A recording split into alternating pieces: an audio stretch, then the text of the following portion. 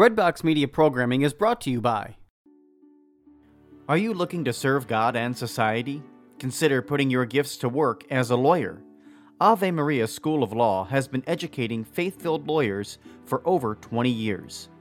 Ave Maria School of Law is committed to training lawyers to use law appropriately around the moral issues of our time. Visit avemarialaw.edu to learn more about integrating your faith with a law degree. This is Tim Staples of Catholic Answers. I'm excited to let you know that I also teach high school apologetics for homeschoolconnections.com, an online Catholic curriculum provider. There are also recorded independent learning courses at homeschoolconnections.com. Whether you take apologetics with me, literature with Joseph Pierce, or philosophy with Bill Donahue, or any of the other 400-plus courses with homeschoolconnections.com, it's a great way to get Catholic learning for your family. Welcome to the Compass Catholic Changemaker podcast. I'm your host, Caitlin Kano. On this podcast, we talk about how to live with our money as Catholics.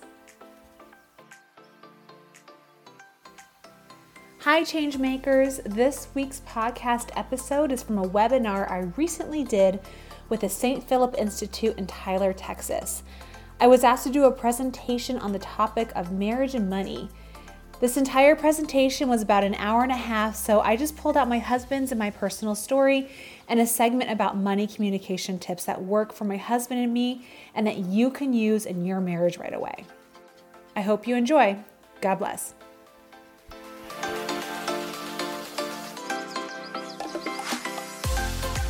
I am married to a wonderful, handsome, very cute pilot named Andy. He and I were married in our early 20s, and we actually did all of our marriage prep in Corpus Christi. He was stationed out in Kingsville, Texas, and we did our marriage prep there. And I remember going to our pre-Cana retreat, and we were told by one of the very sweet couples who was doing a presentation during our retreat that money was going to be probably the most significant source of conflict in our marriage. And that's all they said. Like, this is going to be a problem. Have fun. And that was the extent of what they said. And Andy and I, we listened politely, like we were nice. We sat there, totally didn't agree. We are like, okay, whatever, that's fine. But what we thought we had more in common than different about money. We both came from middle class, really hardworking families. Andy had gone to a service academy, so he didn't have any student loan debt. I fell into this really sweet scholarship where I had a full ride from a state school, so I didn't have any student loan debt. We were both pretty frugal people. We shared the same values. We both really valued our Catholic faith. And we just thought like, okay, we've outsmarted this. Like, we know better than that. And we're not going to have conflict. Or if we do have conflict, we'll just talk it out because love conquers all, right? Like, we don't need to have a strategy. So we set our vows on April 22nd, 2006 at the Naval Academy Chapel. And we said, for richer or for poorer, as we all say, right? And we started our married life thinking money wasn't going to be a problem for us. I quickly, after we got married, stopped earning a paycheck. We had a few back-to-back military moves. I think we had 3 moves our first year of marriage. And we welcomed our first son 9 months and 1 day after our wedding. So I stopped working very quickly and just shifted gears into being a military spouse and raising our new baby, Brian Matthew. And Andy got orders to move to a base in Arizona.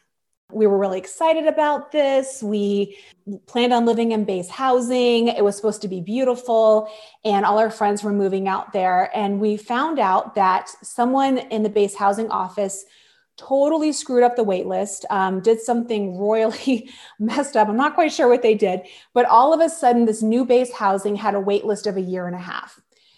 So all those friends that we were moving out to Arizona with, we all got together and decided we were going to purchase homes in the same neighborhood because we wanted to be together. The husbands were going to deploy. The wives could be, within the same neighborhood and help each other and be our support network.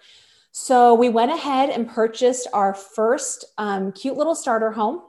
We were qualified for a loan, and all of our friends and all of our family told us that real estate is always a good investment. It's never a bad investment. Real estate never depreciates, right? And that was in October of 2007 in Arizona. So I see some people cringing. You all know where this is going, right? Like 2007 in Arizona. So after moving to Arizona, we were still in this like honeymoon phase. We were getting settled in the house, and my baby was just a really good baby. He was easy. He napped, he went to bed early and everything else. And I wanted to do something besides changing diapers and decorating our cute little starter home. So my husband suggested I volunteer at this organization. It's called Navy Mooring Corps Relief Society. They give financial literacy resources and interest-free loans and grants to service members. When they come in asking for an interest-free loan or grant, they have to get some remedial financial counseling. And so that's where I came in as a volunteer. I had a business background. I had a few hours throughout the day to volunteer. So it was like a really natural fit. So I remember sitting across from these sailors and Marines who would come in for an interest-free loan or grant, and they were paralyzed with financial stress, paralyzed. And it's a really sad thing to see a really fit young man wearing a uniform sobbing. Like it just kind of like jars you to your core, right? So I remember sitting across from them. They'd be agitated. They'd be distracted. They would be full of emotion about money. And I remember just thinking how sad it was that these young sailors and Marines, these young men and women, were going to be going across the world. And keep in mind, this was 2007, 2008, like things were hot going on across the world. There was stuff going on. People were dying. It was a pretty serious time. And they were going to be going across the world to defend our country and work for us. And they were burdened with debts they could not afford. It was usually car loans at 28, 30%. It was usually credit cards. Like it was, there was some repeating patterns I would see over and over again. And I thought stupidly now that I know all this stuff, and this has been my career field, that if I told them what to do, they would have this like beautiful Oprah aha moment. And they'd be like, oh, that's why I'm broke. And they would go ahead and correct all their behavior, and they would start their journey to financial wellness. That like rarely ever happened. And come to think of it, I don't think it actually even happened once. Like it didn't happen. Knowing better rarely ever equates to doing better when it comes to our finances. That experience was 11 years ago now. Since that time, I've earned accreditations. I've worked with hundreds of clients. I've designed financial wellness programs, content. I was on the leadership team of a nationwide financial program, and I've read stacks and stacks of books on personal financial wellness. I've contributed to articles, blogs, textbooks, and essentially like I've become a financial wellness expert. But also in the past 11 years, I've learned firsthand what it feels like to have your net worth plummet, to be at the mercy of banks during an unprecedented recession, and to feel like all of your power has been ripped away. It's not a good feeling. It's not a good feeling at all. That cute little starter home that Andy and I purchased, we purchased it for $262,000, which for a 24 and 25-year-old was a lot of money. That would drop in value by nearly half. We got orders to move to Corpus Christi, so we moved out to Texas, and we couldn't find tenants without taking a loss of at least $1,000 a month. So when you are on a single income and you are growing your young Catholic family, that jarred us to our core. It was a huge loss. We could never qualify for short sales because we were told by the banks, because we could make the payment, we would have to miss a payment to show that we were going to be eligible for a short sale. Missing a payment would trash my husband's credit, and his job as a fighter pilot was dependent on his credit because of the security clearances with the military. So this was jarring, and it created a feeling of being stuck with consequences of a combination of bad financial decisions and just really bad luck when it came to our timing of our purchase of our first starter home. And so ironically, although my career centered on financial wellness, Andy and I would find ourselves in disagreement on money issues. So that like cocky young couple who got married thinking like, yeah, sure, we're good. You know, we don't need to have we're not concerned about our money communication. We would have disagreements on money issues. Like it came to that. So the Great Recession wasn't either one of our faults. These were decisions that were made years before we ever made that decision to make that starter home or buy that starter home. But the tension was there all the same. And it was so frustrating that even when this was my chosen career field, even I was stressed about money. So I would sit across from those sailors and Marines when I first started volunteering from a position of feeling like I was superior or that I knew more that they did, that I just had to give them all of my knowledge. And really that road of navigating, having that huge financial burden and having that house that never recovered value, it never did. That was the most humbling experience. And what a blessing in hindsight. Andy and I aren't the only ones who know how pervasive financial stress can be. Most Americans, I want to say it's close to 80% are living paycheck to paycheck. So just let that soak in. Near 80% are paycheck to paycheck. About half of them are unable to handle a $400 emergency without either selling something or taking on debt. So that's running over a nail and having to get 2 new tires on your car, right? Or in Texas, it'd be hitting a pothole, because I remember those potholes pretty significantly. The average credit card balance per person is near $7,000. Couples, you combine that. So it's like near 14, I want to say close to 15. The average student loan debt balance is $56,000. And the average car loan is almost $28,000. Debt is causing young adults to delay marriage and having children.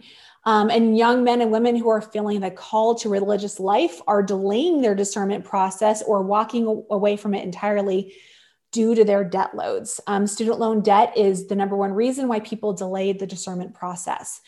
And the organizations that help these young men and women with their student loans, they are estimating that we're losing half of our potential vocations to debt. So if I were the devil, I would work through debt. We're losing half our priests and sisters because of this debt load. All right. So the Catholic Church is going to experience the consequences of this for generations to come if we're losing half of our religious to debt load. Going back to my personal story, after many twists and turns, we had 3 more children. We now have 4. We have 2 boys, 2 girls. They're all wonderful blessings.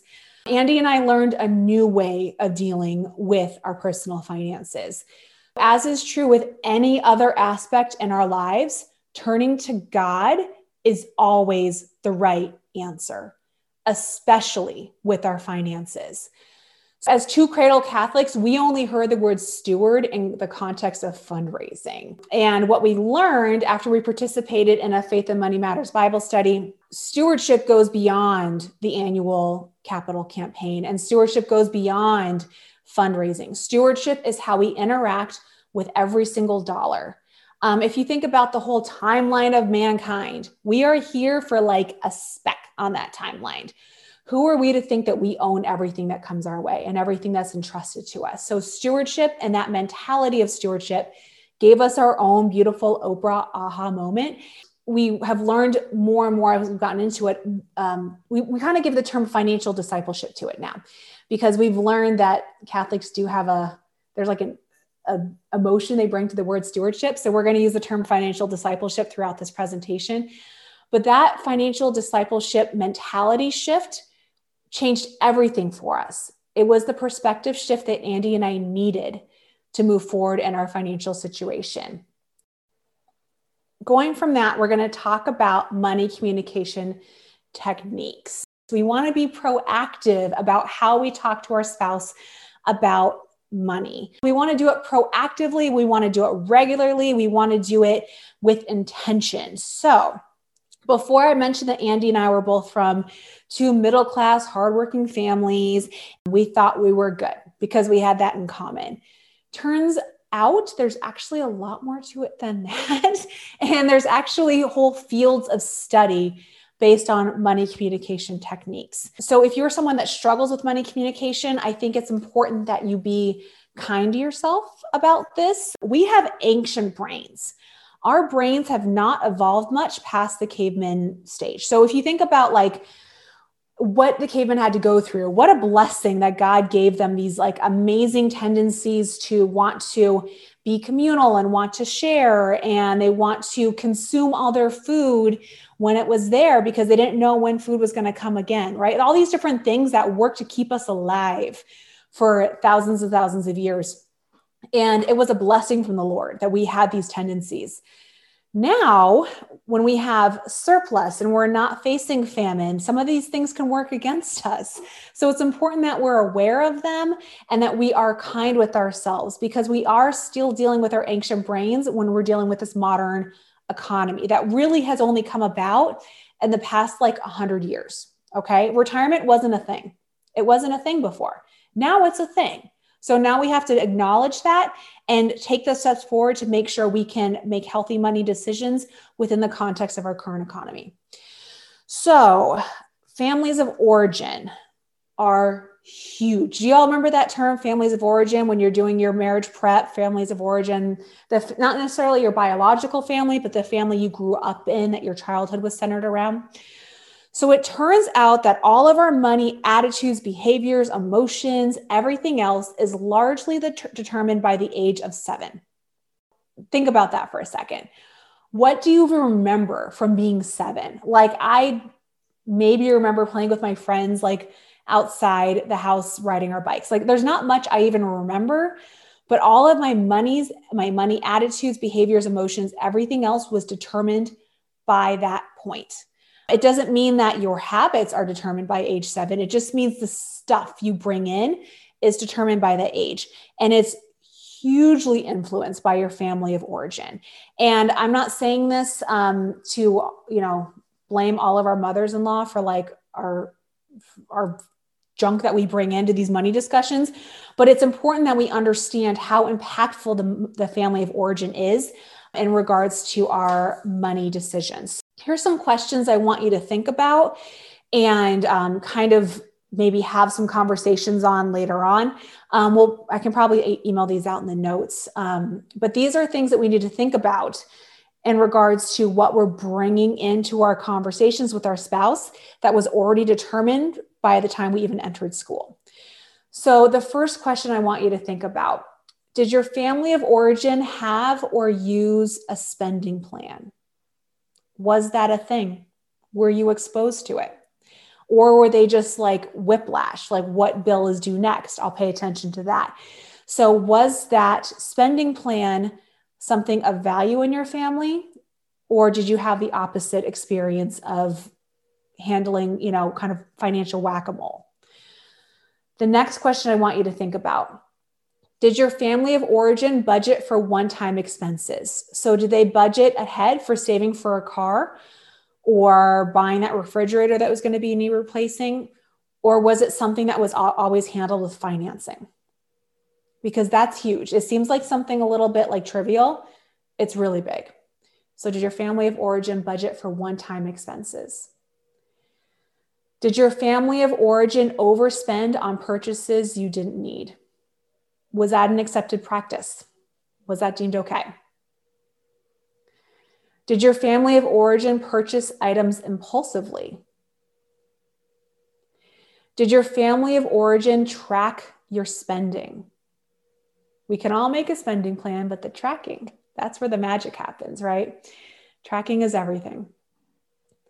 Did your family of origin save money for things like retirement, emergency fund, or large purchases? Do they have a savings plan? And I want you to take a second and think about the psychological ramifications it can have on a child to either know a safety net was there or to not have any clue that there was a safety net, that if there was a missed bill, that something bad was going to happen.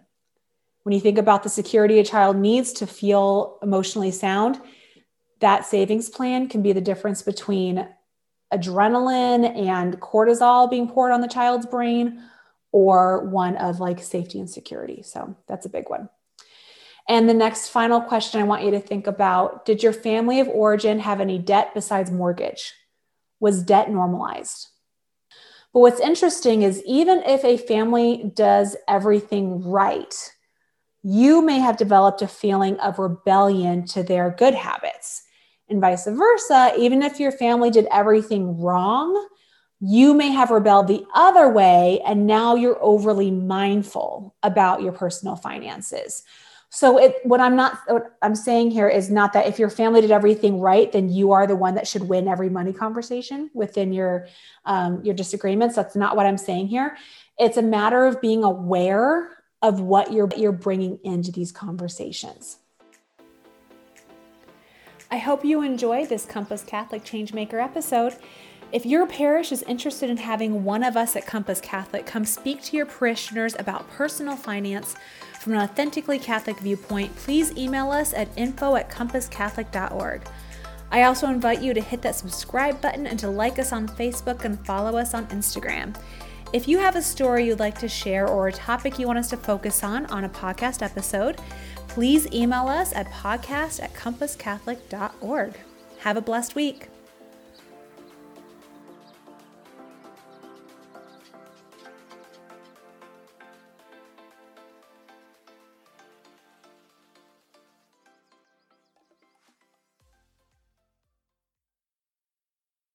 This episode is brought to you by Hallow, the #1 Catholic app. Hallow has 1,000 audio-guided prayers and meditations for you to deepen your relationship with God. To listen to all of the Hallow meditations for free for 30 days, head to hallow.com/breadbox.